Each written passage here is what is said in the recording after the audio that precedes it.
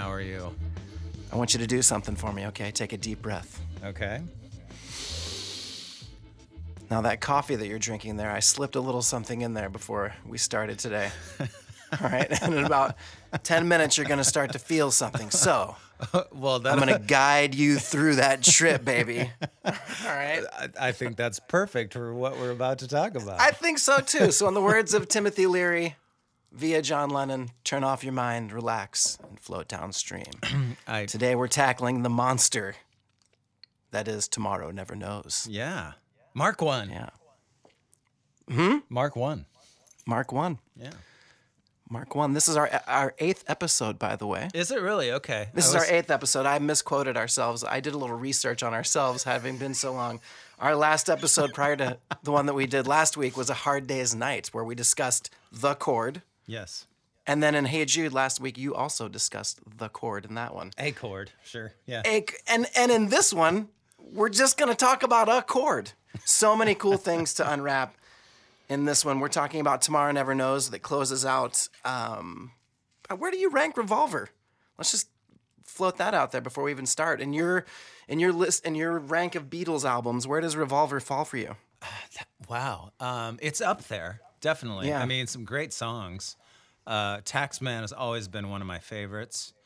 Oh, yeah. You know, it's interesting. George Harrison said in the anthology that he lumps Rubber Soul and Revolver together as one album, Yeah. and I could not disagree more. I think Yeah, they're as a completely double album. different. Yeah, I mean, I'm with you. It's more Pepper than Rubber Soul to me. It's more LSD Trip than Pot Trip of Rubber Soul. You know, it's way deeper of an album. They're making way more of a statement. Yeah.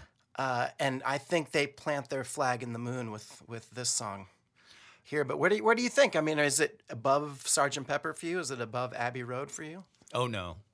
It's not. It's not above Abbey Road for sure. It's actually not even above Rubber Soul for me. Rubber Soul's always been one of my favorites.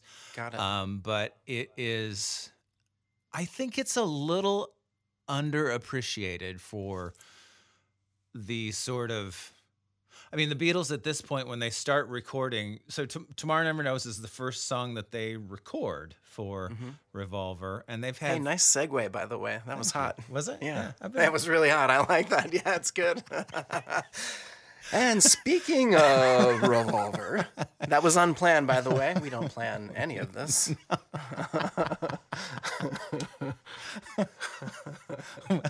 What was I saying? My Sigu Oh, got I'm sorry. me all Your screwed Sigu. up. We're talking about the first song they recorded for Revolver. Yeah. For me, Revolver is up there. I like it. This is a big statement. I mean, I like it a little more than Sgt. Pepper. I think it's a little less masterpiecey than Sgt. Pepper. I think it's a little more accessible. The songs are way more fun to play live, like on that album. You know, She Said as a rocker, Taxman as a rocker, Got to Get Into My Life, hardcore rocker. And Your This Bird one, Can of Sing. course. And Your Bird Can Sing. I mean, it's just loaded with these fun songs. And I like that about it. So it's probably like my third favorite Beatle album. It's up there. It's pretty high for me. Nice. But if you combined Rubber Soul and Revolver, then God, I mean, it's probably the second best one for me. Right. You know what I mean? What's the best? Abbey Road for me. Yeah. I mean, it's just God. It's undeniable. Yeah. So they start to record this song. Now, what I love about the recording process, it all kind of starts with homework. Right? That's kind of what I'm learning, that they all have these tape recorders that they're demoing stuff with. And Paul McCartney, the pioneer that he is, we won't say that he invents sampling, but in this song, you know, they're kind of saying that Paul McCartney invents sampling by recording an orchestra playing a note, and that is one of the loops that you hear that happens throughout the song that they create, this little beautiful thing. John does a thing. Paul has the himself laughing. People don't really know exactly all this stuff was going on, but they create this sound montage much more successfully in this song than in Revolution 9. Way more accessible, way more interesting than even Benefit of Mr. Kite. This like idea that they had 4 different tape loops that George Martin and Jeff Emmerich were running through and 5 different tape loops. And it can never be recreated with Right. the magic that they did. I mean, it's not like now where it's like, oh, you take this loop and you put it in iTunes and flip it. You know what I mean? They were, talk to me about that part. That's what's that is the unbelievable thing that about how they blew did my it. mind. Yeah. So they all have tape machines at home, and so leading up to this, it's April of '66 when they come into the studio. They've been off for 3 months at this point, which is the longest break they've had since '62. Wow. And so, there and what a song to come back with, compared to where they were with Rubber Soul. Right. And so Totally different, like you were saying, a totally different universe. yeah. You know what I mean? Just such a step up. Yeah. Wow. So George has immersed himself with Indian music. Paul's gotten into classical, and John has started taking LSD. Yeah. I'm not sure what Ringo's doing at this point. But it's not quite Ringo's learning being chess, Ringo. but that comes later. But yeah, so the loops, and I'm reading differing things. Like Paul was responsible for most of the loops, but George and Ringo also came up with stuff. Is that what you're seeing? It's all over the place. Yeah. Yeah. I mean, like the most trusted source for me was Giles Martin talking in Sound Breaking. Oh, That was yeah. the best resource where he had access, to those tape loops, and he's bringing each of them up individually and then explaining how his dad and the Beatles like sat around and with pencils essentially. It really blew my mind. Yeah. But he's the most trusted source that I think. I mean, so really, who knows? I would agree with It's that. a combo of all of them, right? Yeah, and I haven't seen Sound Breaking in a long time. I need to buy that. That's such a great series. What a great PBS. resource. And they give this song the most love. Yeah. In the episode that they talk about, sampling. That's yeah. right. Yeah, it is a sampling episode, isn't it? Yeah. I forgot. And it's really, it's really cool that the Beatles, you don't think of the Beatles in that way, but there they are. right. Yeah. Yeah. Once again, like way ahead because sampling doesn't really even take hold until late 70s. Right. I mean, people. Rapper's Delight is really kind of your first big sample that everybody kind of hears, and that's Yeah. 10, 12 years later after, Right. these tripped out Brits are in their place. Oh, this is cool, man. This is really cool, So yeah, so the loops. There's 5 loops. Sorry, There's the seagull sound. That's Paul laughing, maybe sped up. Right. There's an orchestral chord of a B major chord, which is kind of superimposed onto what is just a song that sticks on the note of C entirely throughout the composition, which is very Indian. That's Indian music Right. typically does not change chords, and I'm using chords again in my imaginary quotes that you can't see. So there's that. There's a mellotron or sitar sound. There's a sitar playing a scale that is sped up immensely and then reversed, I think. What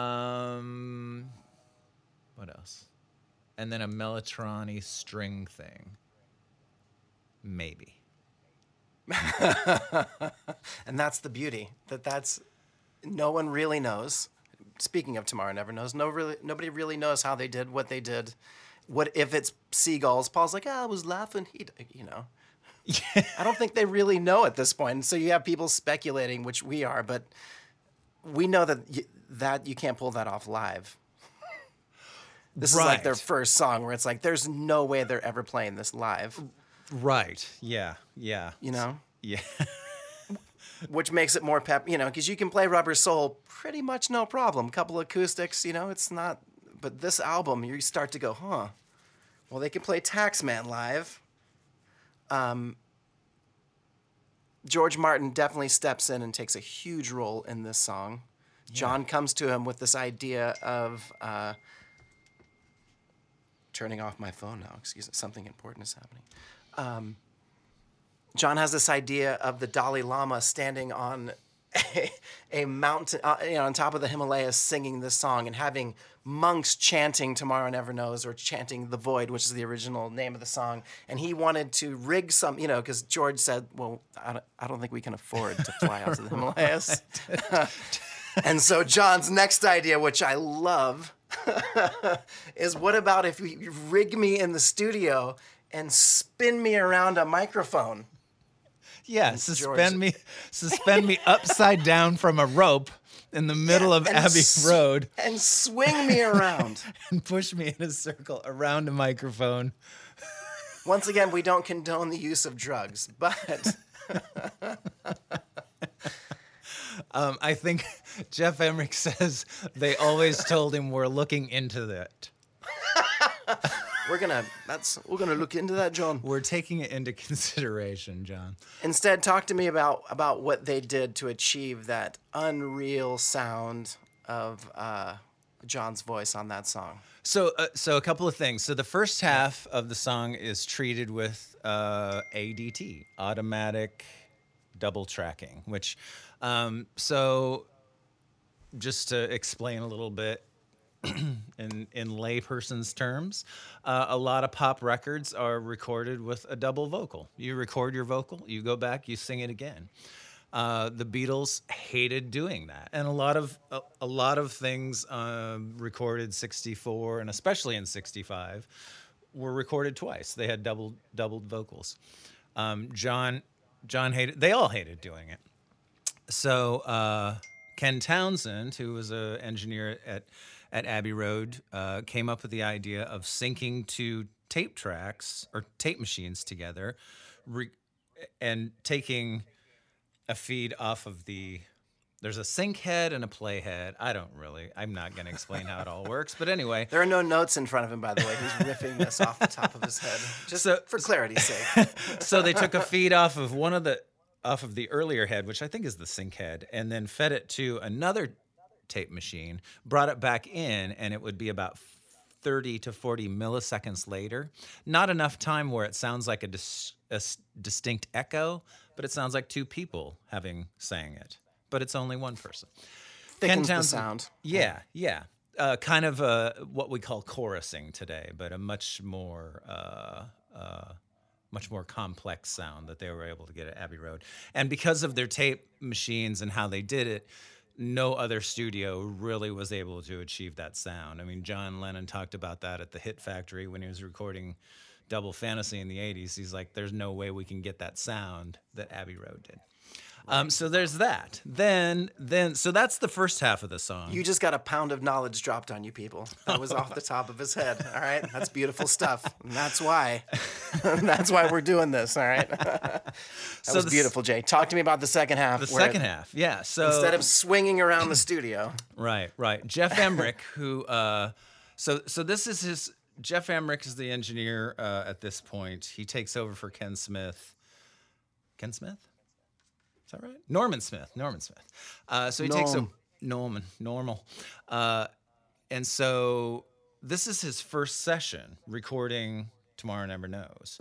And so the first thing that he does is kind of breaks rules and is able to send John's voice through a Leslie cabinet, which a Leslie cabinet is what's used on organs, essentially. Right. It gives you that yeah. And so the second half of the song is John's vocal being fed through a Leslie cabinet, which gives where the horns spin around. Yeah. Inside of the Leslie cabinet, and it's like, oh, John's like, yeah, it's like me in there. That's great. He had no idea. Right. It sounds so, Tom Petty in Soundbreaking talks about, and he's like, you could just hear him in there, man, and it just blew your mind. That's a good. And when Petty, you listen man. to it back, it is, it's so effective. And again, a production choice made to satisfy their drug-fueled minds by these straight-laced Brits, and it's brilliant what they came up with, and it just sounds so cool. Totally. Yeah. I have to talk about Emmerich a little bit Please. because I mean, he's 19 or 20 at this point. And granted, the Beatles aren't much older than him. Right. But imagine, like, I can't imagine having that responsibility myself at 19 or 20.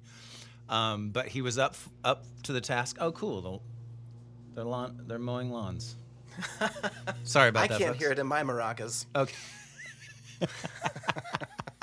Cool. But the other thing he does is he also breaks studio rules and moves the drum mics much closer to Ringo's drum kit, and then feeds them through what's called a compressor, a holy grail compressor at this point in studio lore of it's called a Fairchild 660, and that's where Ringo's drum sound of Revolver and Sgt. Pepper happens, and it's totally from Emmerich and how he did it. He took there's a shot of the Beatles in a woolen sweater where they have four heads. They're all in the same sweater. Right. That was in the studio. They for some reason, and he stuck that in the bass drum to deaden the sound, but then was able to make it huge with that compressor. And loosen the toms as well, correct? To get that. Yeah. Yeah. Right. So that starts on this session with Tomorrow Never Knows and continues really as long as they're recording at Abbey Road. And Emmerich won the Beatles over immediately with those two developments that he provided sonically for them. I'm reading George Martin's book right now, just kind of starting it. And I always assumed that, when they started, George was the guy with EMI. Mm-hmm. And I didn't kind of realize that midway through, George kind of started working with other people and branching out and becoming his own person. Was Air Studios around at this point? Was George already broken away from EMI at this point? I know that's a weird question to ask, but it's kind of around this, like the Sgt. Peppery Revolver time when he's working with other acts but then let somebody like Geoff Emerick come in and shine the way that he does. I don't know if that was around that time. I mean, is this the time that he's breaking away from? It seems like it was 65-ish, but off the top of my head, I don't know. But yeah, you're right. He starts. He essentially leaves the AMI and becomes an independent producer, but then also builds his own studio just outside of London, I believe. And there's several of them around the country. Yeah. Now. I never, that was a part of the Beatle world that I never knew about. I didn't know that George, was dissatisfied. And a lot of the time wasn't getting any credit or making any money at all, really. Right. And played such an integral part. But you see that he just grooms these other people, and his ability to let them kind of do their thing leads to something like that, I feel. Yeah. And maybe even at this time, so I don't know where that came from. At this time, he decided, all right, okay, we become a New York talk show. Now listen, George Martin, he's a freaking genius, all right? Okay, and he leaves these suits, all right, and he becomes his own guy. I don't know where that came from, but anyway, I just thought their ability to stretch the limits, he plays such an important part in that, George Martin. Yeah. And in this song in particular, I mean, I think George is the sampler, he's so brilliant. And every song we talk about, my respect for him goes up 100%. Oh, I agree. Yeah. The fifth Beatle for sure. Yeah. I want to talk about one of the things that, come back to anything that you want, but I'm digging into this song a little bit. There's talk and there's, nobody really knows the solo. Oh. And there's talk that it's the Taxman solo in reverse, sped up. Have you heard that? Or slowed down to match the key, or in some way altered. But and when they flip it around, I don't know. What are your thoughts on that? I did read that, and so Taxman was recorded after this, right? And I looked through. There's a studio log that said it was recorded on 3 days: April 6, April 7, and April 22nd. And so it's possible and because when I Logistically, first it's possible. yeah, when I first read that, I was like, because I used to think that, and then I was like, well, no, because it doesn't, you know, but I think it's possible. They would have added it later, but yeah, Like a last. All right, so we need to give our professional opinion. What do you think? I defer to you.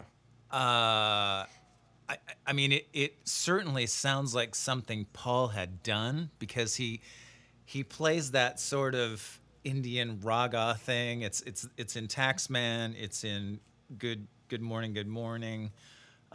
He does that thing a lot. That little thing, yeah, that Yeah. little one note.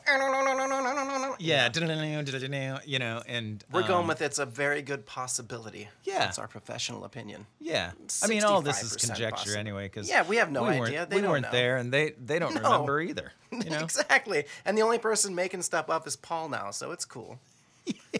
We play this one live. Let's talk about doing it live. It yes. always shocks me. We do use loops for this. They did. Our rule with some of these songs is if the Beatles would have not been able to pull it off live, we don't try to pull it off live. And I've seen Paul do Benefit of Mr. Kite where he plays with the tracks of Benefit of Mr. Kite. And when we play this song, that's what we do. Essentially, we have a loop that's... We'll talk about what we did to make that happen. We're pulling the curtain back, buddy. Yeah. So we have clicks in our ears where we can hear what's going on, but you created a loop out of, talk to me about what you did so we can recreate this song live.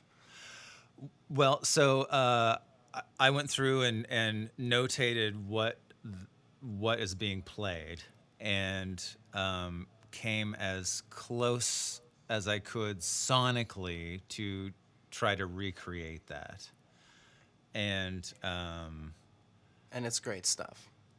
I mean, live it works. You just here's the little behind the scenes.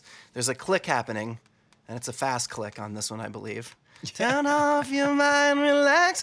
And because my brother Ryan sings it, and it's easy to get lost, you can hear the click in my maracas here, right? You hear that? So you hear Jay go, verse 1, 3, 2, 1, go. And they're like, guitar solo. So we're not cheating because Jay created that. It's not like we are borrowing something that somebody else made. We recreated it the best that we could. And Jay plays a wicked live guitar solo. Would use a reverse.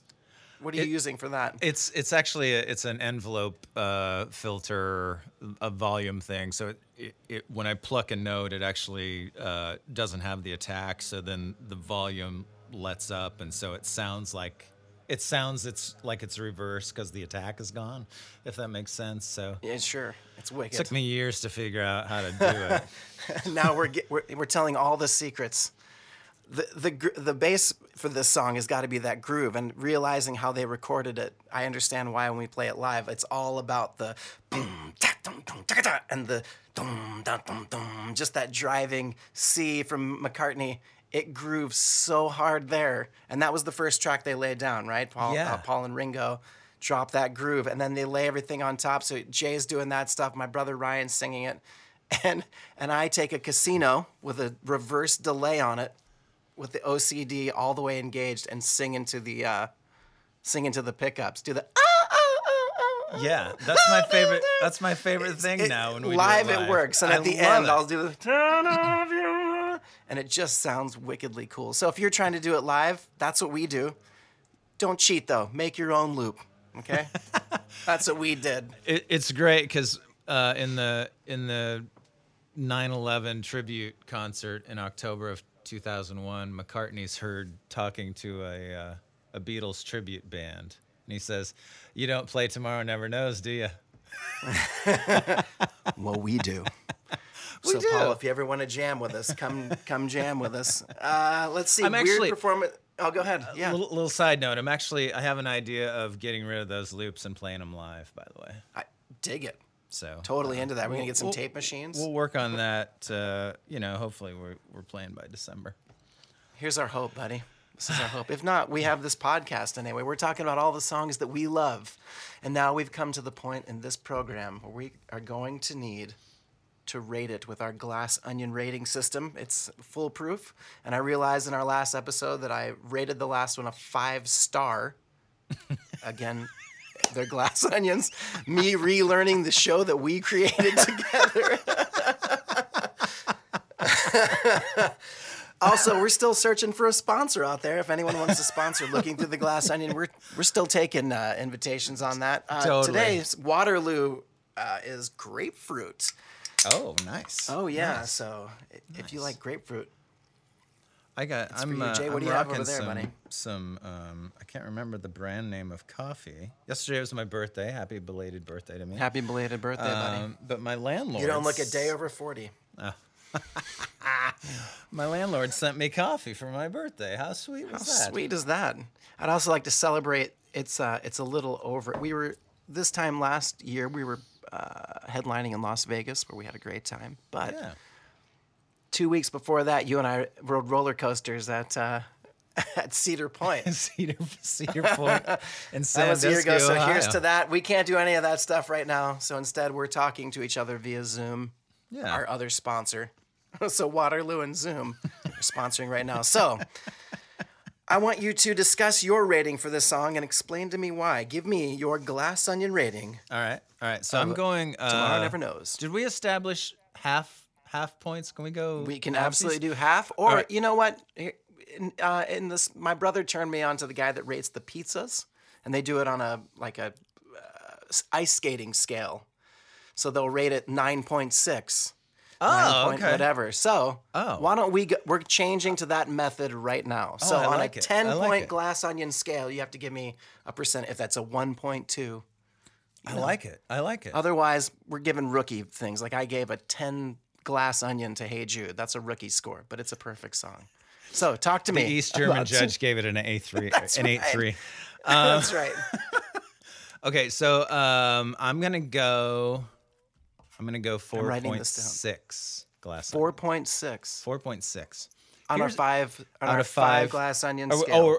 are we going Let's go to to 10? 10. Let's go to 10. Let's go to 10. It gives you a little bit more leeway, so change on the fly here. Okay, so that I'm gonna go 9.2 then.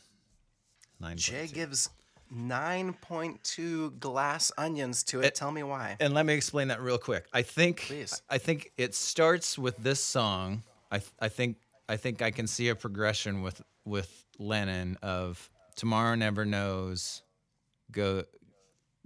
becomes Strawberry Fields, becomes Day in the Life, becomes Walrus, devolves to Revolution 9, and ultimately ends up as Imagine. Wow. Because he's is- talking about Hang on. That is badass, Jay. All right, hold on. let me put my Sharpie down for that one. Talk to me about that. That is what a phenomenal take. well, All right, talk so, to me. So this, I mean, to me, Lennon's work in the Beatles is peaked at Strawberry Fields, Day in the Life, Walrus, as far as experimentally. He wrote better quote unquote pop rock songs than those three songs. I mean, in my life, obviously. Right. But those three experimentally took the Beatles to a place that they never went at any other time. I think that started with this song. I think the experimentation in the studio started with this song. I think LSD obviously had a huge thing to do with all of this. Yeah. And I think, and we haven't tackled Strawberry Fields, Day in the Life, or Walrus. I'm intimidated to do that, and I think we'll need like an hour and a half show for those, maybe. Hey man, there's nobody telling us what we can't do. That'll be a special episode of Looking Through the Glass Onion. 9.2, man. That is so talk to me about how it gets to Imagine.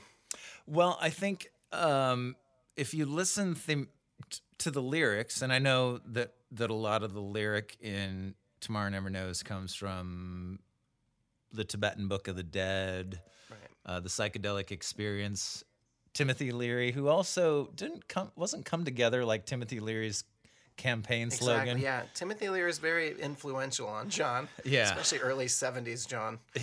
Yeah. So, but I think there are some common things.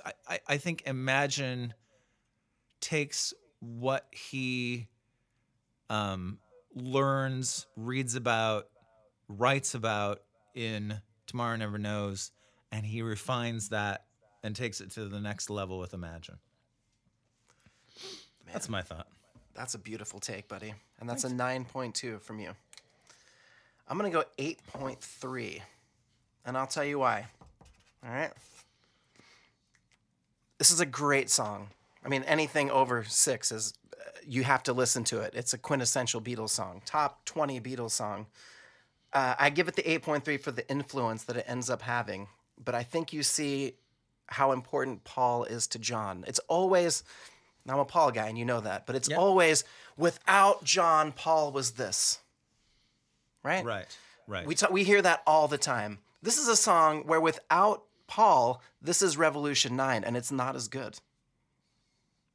Right? Paul has the idea with the loops. Paul has there's a...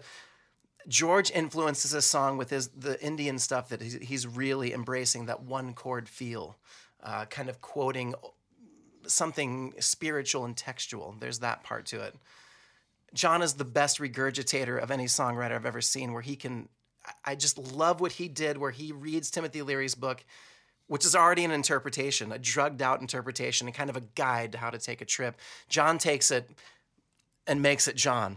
And then backs off of The Void, which is something that I wish he wouldn't have done. The Void is a way cool name for this. That was the original title. Right. Which is all based on the void and that dark feeling. And he, takes a Ringo malapropism and makes it Tomorrow Never Knows, which makes this song quirky and fun, which I think it's darker if it's The Void. Oh, totally. It's probably, I don't know. So that's why, but the influence that it has, and like you said, I think Walrus is a way better trippy song.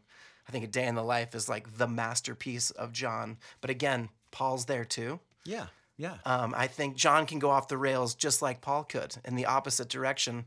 And you see what George Martin and Paul and John together can create in this song. And that's why I give it the 8.3 instead of like a 7, which I kind of think of like as a song. It's like, there was no bridge. There's no cool bridge to it. You know what I mean? There's none of that like... Right. Yeah. The cool shit you have to dig for and find, and that's what makes it. It's like, the fact that looping for the first time happened. But your take is killer, man. What a great take on John. Well, that's why I love doing this show with you, buddy. It's the best.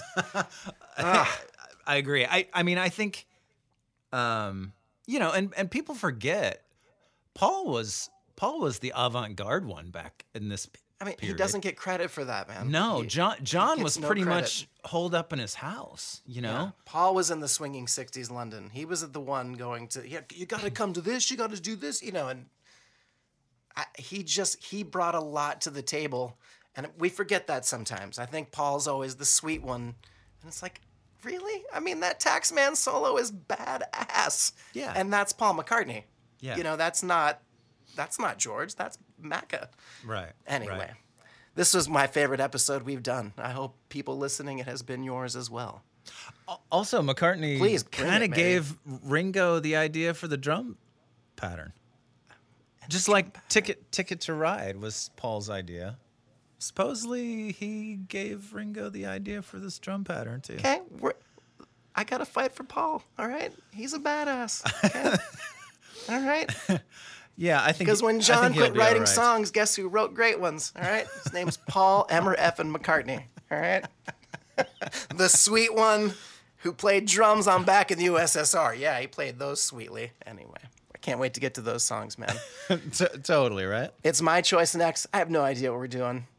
If you'd like to request a song for us to do, info@billymcguigan.com. This stuff's all going up on my website soon. We're putting some in the hopper, so you guys have a lot of content or whatever that stuff is. We have no idea what we're talking about. We're just having a good time. It's great to see your smiling face, birthday boy. You too, my friend. You too. All right, man. Hope to be in the same room with you soon. Yeah, totally, right? Miss you. Peace out. Peace out, buddy.